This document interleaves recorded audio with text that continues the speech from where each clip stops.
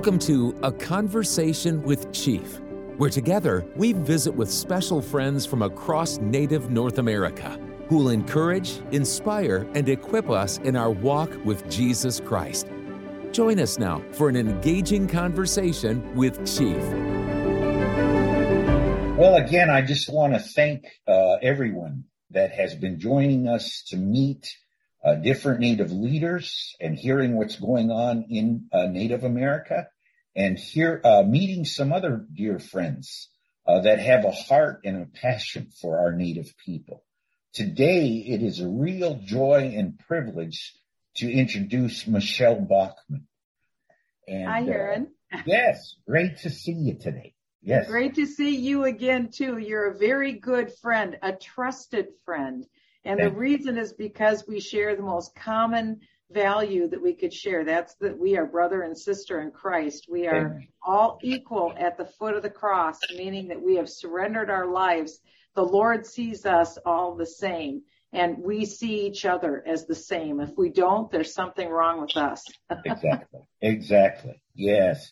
Well, again, now, you have had influence, Michelle, I know, in government. You have had influence. Now you are the dean within Regent University. When I read about you, hear about you, I see leadership, where God's put a hand on you in leadership. And I would just say, just tell us about this journey that the Lord has allowed you, and just what the Lord is doing, say, in our country, what you observe right now. Well, thank you for giving me the opportunity, first of all, to speak to this important audience. I appreciate the opportunity. I was born in Iowa, and I was part of a middle-class family. It was a very tough upbringing when I was a little girl, and I know a lot of people can share what that was like in their own life. Our family broke up when I was a young teenager. So overnight, we went to below poverty. We went from being middle class to below poverty. It completely changed my life. But like everything else in our life, whatever it is that comes our way, God uses that suffering in order to buffet us and to turn us into his image and his likeness. So rather than cursing suffering, in some ways we embrace it, not that we want to stay suffering or stay martyrs, but that we try to allow that experience to use that to better us. The suffering in my own life showed me the value of a dollar, and it showed me the importance that I had to make for initiative in my own life. Nobody else was going to do anything for me, and I had to figure out. So I got my first job was babysitting at 35 cents an hour, and I just saved my money and worked and all the rest. And it's a very small example, but it taught me for my entire life I've worked, and for my entire life I learned the power of saving. And I knew one thing from the experience of my early home life: I wanted to have a happy family. That was very important to me. I wanted to have a home and a happy family. And I knew that was a good thing, and I wanted it. And so I put myself through college, through law school, through a postdoctorate degree in law. I became a federal tax lawyer. I practiced as a federal tax lawyer. And during the course of that time, I met my husband in college. We got married. We had 5 biological children. And then we took in 23 foster children in our home. And the reason why we took in 23 foster children is really my early life's experience. I knew how hard it is for kids. These kids were never going to go back to their families again. And so my husband and I aren't saints. We're not perfect people. We're not a great, we're not a perfect example of anything, but we did have broken hearts for at-risk kids. And that's where it began. So we had our 5. And then we had 4 foster children at a time. So our census for a lot of years was 9 kids in our home. And it was actually a great thing. Our biological children learned they weren't the only people in the world. There's other people out there, and it was good for them. And our foster children, it was very good for them. They learned Huron about structure and what it's like to have a married mom and dad. and what it's like to, you have to do certain things in the family. Everybody has to contribute. You go to bed at a certain time. You get up, you go to school. So they learn structures, good for our foster children. And it was really good for my husband and I because our foster children were teenagers. Our biological children were babies. And our foster children taught us how to parent teenagers, what you take seriously, what you let roll off your back. So we learned so much during those years about family life. That's excellent. I know, among our Native American community, Michelle, family is very important. And, so to hear that, and we have our Native family, of course, I think of my mother. Now, my mother, she had 7 brothers and sisters. And so it was a huge family. And like you said, we learn much from each other. We learn values. We learn, as Native people, we're very spiritual people, sensitive, I would say, in that way. And a lot of that has been taught through our grandmothers. We have extended family. So, in the Native community, my aunts and uncles, they're seen as almost like my parents. My cousins are my brothers and sisters. So we are a nation or a tribe, but in a sense, we're a family, and we grow by that. So I think that's wonderful to hear. Though that's where you really hear the fundamentals of life, I believe, through the family. And it widens your world. That's the thing. When you're talking about the aunts and uncles almost being like your parents, I understand that because when we brought in the 23 foster children to live over the years in our home, that widened our world too. And it wasn't just them. Our house was always open. At that time, we never locked our door. We always had open doors, and we would come down in the morning, and in our family room, there might be 7 kids sleeping on the couch and in sleeping bags, and we wouldn't know who they are. And we never worried about it because we figured, what burglar would try and break into a house with this many kids in it? Good, I feel sorry for the burglar. So, we always had fun. We always had an open policy, and it was hot and cold running kids to our house all the time. Everybody had a ball, but we had rules. We kept order, and everybody had to do their part. And it turned out to be a great experience. And we aren't saints. My husband and I aren't saints, but I will tell you, all we did that was extraordinary is that we said yes. We said yes. We would do this thing. And God is the one who spoke, Huron, into my husband's and my heart. He just instantaneously broke our heart. We saw our first foster child. He broke our heart for that child. And at that moment, we didn't know what we were doing, but God equipped us, and we just said yes to do it. So it was really our foster children, Huron, that got me interested in politics. I wasn't interested in politics until we had the foster children, and I saw some of the nonsense they were bringing home in their backpack. Our biological children, we either homeschooled or we sent them to private Christian school. But in the state of Minnesota, where I was from, foster children had no choice. They couldn't be homeschooled. They couldn't go to a private school. They only had one choice, public school. And so our foster children were in public school. But my 11th grade foster daughter, in her math class, her homework was coloring. She brought home coloring. And I thought, how disgusting. This girl needs to know how to do math. Why are you having her color? And so that started for me a journey. God put a calling in me because my heart was broken for this girl. If anyone needed a leg up, my foster children needed a leg up. And I thought, why are you giving them this lower education that's not going to help them succeed in life? Because I knew the power of education in my own life to help me succeed. I wouldn't have had anything if I wouldn't have tried to get some education. So I was fighting for the education of my foster children. So that eventually I spent 5 years of my life on this godly calling, trying to figure out what happened, what went wrong with America's education system. And the bottom line is this: the federal government took over the local public school classroom, and they switched out knowledge, facts, and information as the curriculum.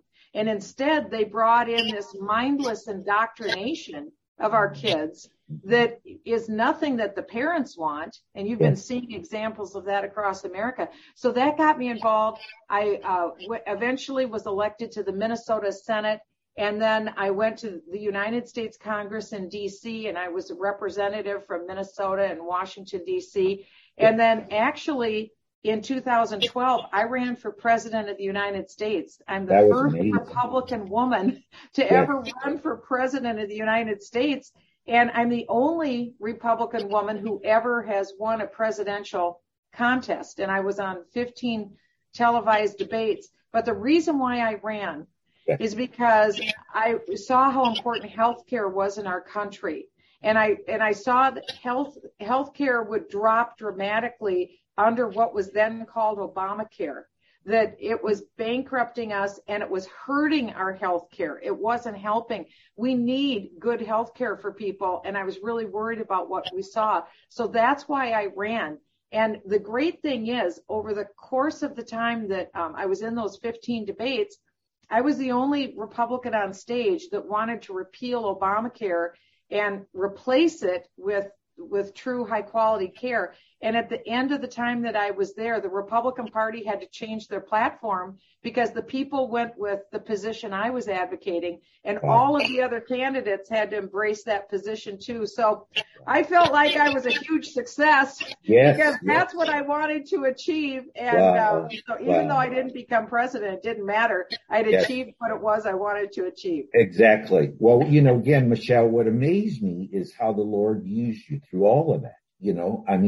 To actually impact our country and our nation. And so I thank the Lord, like I said, to see how he's used you, and what a privilege to meet you, I wanted to ask another question is, when you look at our nation, when you look at some of the challenges that we're facing, I think of what are your thoughts concerning how we're doing as a nation when it comes to some of the spiritual matters within our nation? What would be your response to that? It's a mixed review, because clearly, if you look at the polling data, it says that fewer and fewer people identify as believing in the Bible, or whether they're Jewish, whether they're Christian, fewer and fewer identify believing with the Bible, and that has a profound impact. It isn't just you can have a surface belief in the Bible. But what I'm talking about is a living relationship with a living God. And that has dropped dramatically as well in the country. And that's how the country began when we had this, what was true diversity, when we had the Pilgrims and all the various Native American tribes, because I'm not telling you anything. There's great diversity within the Native American tribes. The uniter was the belief in God, and the spiritual practice. That's our uniter. There is no greater uniter than our faith. And when we lose that agreement, kind of that common consensus, which we did have in America for a long time, then you lose the foundation. And the book of Isaiah says, once the foundations are destroyed, what can the people do? And so we never want to destroy our spiritual foundation. And so I think that's really, in large part, where you and I came together in a very strong bond. And this isn't white, black, Hispanic, Native American. This is believer in the living God. He is our hope. Because without him, it's what you call an existential threat. Will we exist or not? The land will be here. The sky will still be here. But will we be the essence of what this great country has been in America? And what that great country has given to the whole world is the gospel. That's what's gone forth from America. No other nation on earth has spread the gospel the way that the United States has. How did we do that? First, because we fervently believed in the gospel. Second, because we had a free market system economy where we could earn money, make money. People had higher wealth. And with that wealth, the excess of what we need in our own lives, we can give it away to charitable organizations, Christian organizations, Jewish organizations, and we could spread the love of God across the world and help people who are in need. Because that's the other part of what God calls us to do, to help those who are in need. Well, Exactly. you have to have wealth to be able to do that. No other nation has been a greater force for good in the world than the United States of America, because we've had a broken heart for Jesus, just like Jesus broke my heart for the foster children. He's broken our heart for suffering people across the world. Who's the first nation there when it's a hurricane or a tornado or an earthquake? The United States. Not to give us a big head, but it's because our hearts are broken rightly by the Holy Spirit, by the suffering of others. And that's, Huron, if we lose that, if we lose the knowledge of God, the knowledge of Bible, the true relationship with a living God, the inspiration of the Holy Spirit, when we lose that, we're poorer for it. Yes, financially, but really the more important thing that we're poorer is in our spirit. If you're spiritually bankrupt, you're really bankrupt. I don't care how much money you have in your bank account. When you're spiritually bankrupt, you're done. Because the Bible says, what is it to a man that he would gain the whole world but lose his own soul? And the good news today is that everyone can know the Lord. Everyone can go to heaven because God came to this earth in the form of a man, Jesus Christ. He lived a perfect, sinless life.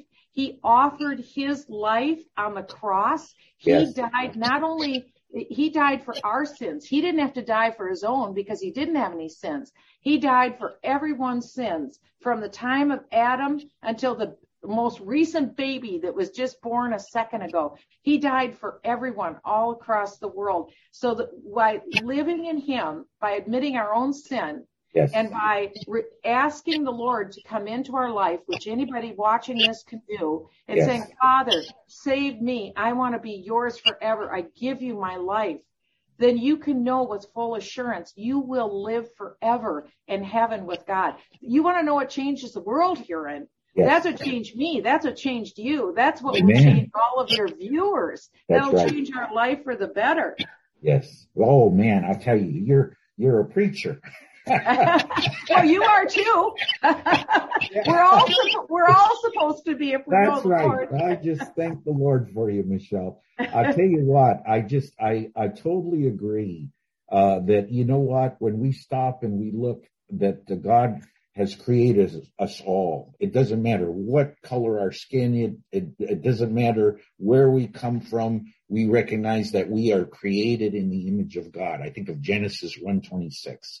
And in Romans 8:28, where it says we're conformed into his image. And you know, when we start looking at one another in that way, through that lens, that it's not a matter of differences, but it's a matter of as far as what God has done in bringing us together.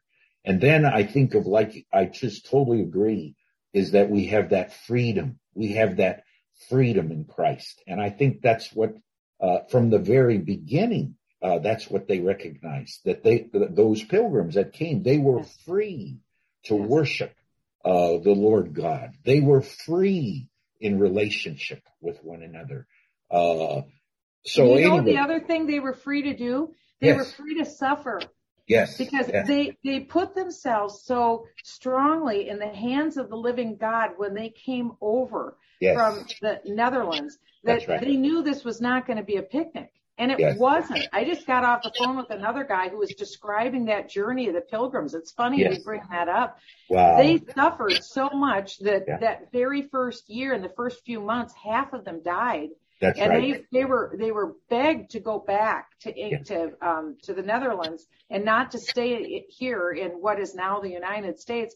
But they knew they were called. They knew they were called by the Holy Spirit. They prayed about it because they didn't come here just for themselves. They came here because they wanted to share the gospel. They knew there were people here in this land that we call America, and they knew that the gospel may not be here. This was a church plant. This was a missionary journey. Wow. These people were here to share the gospel. And the beautiful thing, it was the greatest love story that happened up in the Plymouth area because all of the knowledge, the wealth of knowledge and the love that was in the Native American people, they shared that with the Pilgrims. That's and the right. Pilgrims shared their love and knowledge with the Native peoples. Yes. And the greatest story, the longest period of of peaceful race relations was the story of the Native Americans who were already here and the Pilgrims who loved each other. They grew in love with each other for 50 years. 50 years. And then it wasn't until subsequent generations where hostilities started.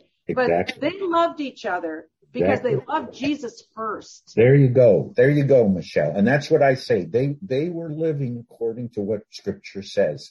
I know a lot of times our Native people say, well, what about the hundreds of years of the atrocities? And my answer to that is that, you know what, in the beginning, when their heart and passion was to evangelize, to share the gospel, the good news of Jesus Christ. Then when they started focusing on civilizing, that's where the issues came. And again, it was the fact that we got away from really passionate to God's word. So anyways, again, what a joy it's been to talk with you. And I believe, Michelle, this is the beginning of a relationship. Again, when I met you last time, I was dressed in all my feathers and regalia. Oh, you struck quite a pose. Very impressive, her, and I love seeing that. Oh yeah. Well, it's just a reminder to pray for our Native American people. When I think of the United States, we have 576 different nations, okay?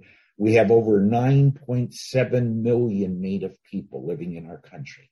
And so my message to the church as a whole, and it is the heart of our Native people to see God move again within our nation, a revival, a national revival to take place. So I would just ask you, Michelle, to in closing, take time and pray for our Native people. Pray for me as I go and work with Native peoples, all different groups. And you know what, Michelle, I'm going to commit to pray for you as a leader within our nation as well, that God will do something this year in a mighty way. Okay, so will you close in prayer for us? Amen. It's an honor. I'm here in Virginia Beach, Virginia, which this was also a Native American community where the cross was first planted. I'm right here by where the cross was first planted in the sand at Cape Henry. And this is where our nation was dedicated to God and to send the gospel all across the world. Just think, right here, that prayer was answered. This prayer, we know the Lord answers this prayer. So let's join together. Father, I thank you for my brother Huron. I thank you for what he has done, Lord, for his people. I thank you for what you have done for him. Lord, you are the giver of life. Yes. And from the very beginning, Father, when you created the first man and the first woman, Adam and Eve, Lord, our hearts were sin. Immediately, you put us in perfection, and yet we sin. Father, we don't know why we do this, but we do this. And so we come to you now asking forgiveness of sins. Yes. So, Lord, my brother Huron, would you help him to be your messenger with his people and the non-Native community to bring peace, love, reconciliation, healing. Yes. Would you anoint my brother in a way that he hasn't even experienced before, that you would use him to be that person to bring hope, healing, peace, and love to the world that you take him to.